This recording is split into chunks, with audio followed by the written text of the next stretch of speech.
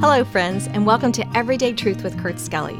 We're here to show that the Bible is relevant to your life every single day, and we're glad you joined us here for the conversation. We're looking at Obadiah and his message of hope for those ravaged by war. Now let's join Kurt for today's episode. Welcome, my friends, to another episode of Everyday Truth. Appreciate you joining us here today. Looking forward to jumping into a brand new book, the Old Testament book of Obadiah. And I know what you're thinking. You're thinking, Obadiah, is that even in the Bible? And yes, it is. It's the shortest book in the Old Testament, only 21 verses long, but important. Obviously, as part of the Word of God, all Scripture is given by inspiration of God and is profitable. So let's dive in and see what profit the Lord can give us from this little Old Testament book of Obadiah. I do have my coffee mug today. It's my Team Honduras coffee mug from my good friend Matt Goins, doing a great work down there in Honduras, and they've got some great coffee too. Just saying. So, Obadiah, and let's look at we're going to try to cover verses 1 through 3 just to get us kicked off today. The Bible says, the vision of Obadiah. Throughout the Bible, God would use his prophets in different ways. Sometimes the Bible talks about the word to a certain prophet or the burden of a certain prophet. In this case, the vision of Obadiah. Perhaps God showed him in panorama what was going to transpire in the future about this country named Edom. We're going to talk about them here in a bit. But be that as it may, the vision of Obadiah, here's what the Bible says. Thus saith the Lord God concerning Edom. Now stop for a moment and just consider what the book of Obadiah is about. The book of Obadiah is a book about judgment on another nation. A book of judgment on another nation. It's very, very seldom in the Bible is an entire book of the Bible dedicated to a people group other than God's people. In almost every case in the Bible, a book of the Bible is dedicated to information to God's people, about God's people, dealing with God's people. But in this case, it's an entire book about the judgment of Edom. You say, now, who is Edom? Well, Edom in the Bible is the nation comprised of the descendants of Esau. So remember that Abraham had his son Isaac, of course Ishmael as well, but for sake of this discussion, Isaac. And then Isaac had two sons. Remember, Jacob and Esau. And Jacob, the younger, was the one that received the blessing of the Abrahamic covenant. Esau did not. We know all about selling the birthright and that whole story.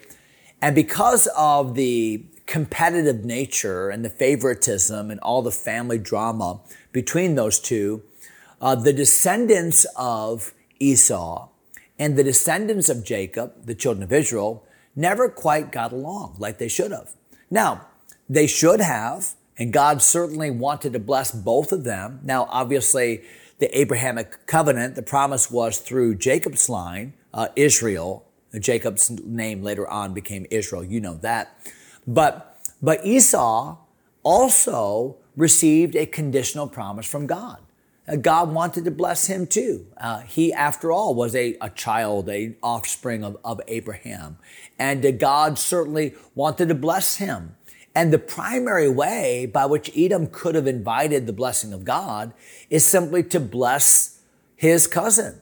I mean, if anybody should have known about the covenant of Abraham, if anybody should have known the importance of honoring God by honoring Israel, it should have been Edom or people like Moab or Ammon. Remember, they were the sons of Lot, Moab and Ammon.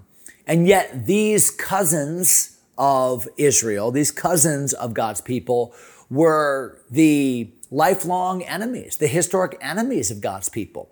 So if you were to picture right now a modern day map of Israel and see the Sea of Galilee and then the Jordan River that comes down from the Sea of Galilee and empties into the Dead Sea, if you would picture what is right of that on a map or what is east of that on a map, you would be picturing Ammon and then down toward the Dead Sea to the east, Moab, and then south of the Dead Sea to the east, down into those mountains would be Edom. So Ammon, Moab, and Edom really comprise what would be modern day country of Jordan. And remember, these are essentially the cousins of God's people, and yet they are the historic enemies of God's people. And they mistreat God's people on several key occasions, one of which was when God's people were released from Egypt. Remember the miracle of the Red Sea, and then the wandering in the wilderness. Remember that when God's people made their way back to the Promised Land, eventually to come in from the east across the Jordan River, they had to pass through places like Edom and Moab. And the Edomites would not even allow God's people to walk through their country. And the Moabites wanted to destroy God's people under Balak. Remember the story of Balaam and all that? So how do you deal with this? God has told these nations to bless his people. He's given them the opportunity to receive a conditional blessing promise from God, and yet all they have done is disobey God and try to hurt the cause of God. What happens? Does God deal with these people? Well, what happens when God allows foreign entities, whether it be Edom or Moab or Ammon or Assyria or Babylon or Egypt or Philistia or Arabia or whomever, what happens when God allows a foreign power to dominate Israel, and it seems as if they're not going to be judged for it? Well, first of all, a couple things. Number one, people never get away with dishonoring God or his people. I will bless them that bless thee. I will curse them that curse thee. That's the promise of God to Abraham. So people never get away with abusing God's people. They never do. They might seem like they do temporarily, but they don't. And books like Habakkuk or Nahum or this book, Obadiah, the three books in the Old Testament that are prophecies against foreign nations, all three of them make it very clear that God keeps score. So I think it's not wise for you and I to keep score because we can't settle things the way God does because we don't know what God knows. But understand this, the judge of all the universe will do right. God keeps score. He's the ultimate and the fair scorekeeper. So here, Obadiah, who's writing in about the mid-800s BC, during the reign of a man by the name of Jehoram, who is the wicked son of a good king by the name of Jehoshaphat, Obadiah has received this prophecy from God to say to Edom, Edom, you can't get away with abusing God's people. You can't. And God has seen this, and God is going to deal with this. So watch what he says here in verse number 1. The vision of Obadiah, thus saith the Lord God concerning Edom, we have heard a rumor, and we kind of use the word rumor today to speak of gossip, but what the word means here is like a report, like a news report. We have heard a rumor from the Lord, and an ambassador is sent among the heathen. Arise ye, let us rise up against her in battle. In other words, here's a news report. God is going to deal with the nation of Edom by bringing people against her. Look at verse number 2.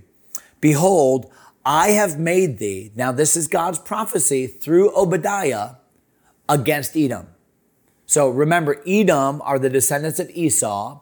That's what the country's called, Edom. They actually took over a region called Mount Seir, and the Horites. Eventually, they overtook that area, became known as the Edomites. And understand that the Edomites have rejected God's people several times. Remember, I talked about when they came out of Egypt? But much more recently, I should say, Jehoram's dad, Jehoshaphat, was attacked by the Ammonites and the Moabites and the Edomites in coalition. They came together as three countries to sneak up on and attack Jehoshaphat. You can read all about that in 2 Chronicles chapter 20, and God delivered them in a miraculous way. But when Jehoshaphat died and Jehoram began to reign, The Philistines and the Arabians were allowed by God to come and attack Jerusalem. And it was a vicious attack. And what happened was Edom jumped in as well. Now, Edom wasn't strong enough by herself to attack Israel. She was weaker, but she piled on. She was kind of kicking Israel while the Philistines were holding one arm and the Arabians were holding the other arm. And she was just an evil nation, opportunistic, doing whatever she could to get back at Israel for losing for the battle she had lost a generation before. All that to say is God is dealing with business here. Look at verse number 2. Behold, I have made thee small among the heathen. Thou art greatly despised. So in other words, God is saying, now Edom, I am going to deal with you, and I'm going to affect the way people view you. I'm going to make you despised among the coalition of heathen nations. Now, Edom was trying to kiss up to the Philistines, trying to kiss up to the Arabians, trying to kiss up to the Moabites and the Ammonites. But what God said is, all of your devious plans, you're trying to make these connections and these political alliances for the purpose of strengthening yourself. God says, I'm going to turn all of that on your head. All the things that you're trying to do that you think you're so smart and so politically savvy to try to destroy my people, I'm going to deal with all of that. And you're trying to be big by associating with all these evil associates, but God says, I'm going to make you small. That's the way pride works, by the way. Pride tends to inflate us to think that we're bigger than we really are. Like a balloon is inflated with air, but all it takes is a little pinprick to pop and to show how small she really is. And God says, I'm going to deal with your pride, Edom. Now look at verse number 3. The pride of thine heart hath deceived thee. Thou that dwellest in the clefts of the rock, whose habitation is high, that saith in his heart, who shall bring me down to the ground? So what is the main problem that Edom has? The main problem that Edom has is she's full of herself. She's proud. She thinks that nobody can attack me. I've got strong defenses. Ever heard about the city of Petra? The city that's literally built in the rocks. You have to walk through a narrow corridor, like a mile long, just to get back to this beautiful red rock city called Petra. Just look it up. It's amazing. That was in Edom. And no doubt the Edomites were thinking, nobody can attack us. We're safe. We've got great circumstances. We've got great natural defenses. We don't have to trust God. We don't have to do it God's way. We're strong. Their problem was they had pride in their heart.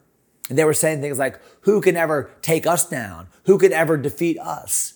And God says, I'm going to destroy you because your pride has caused you to be evil, to attack my people, and has caused you to be delusional about your perceived strength. That's what pride does.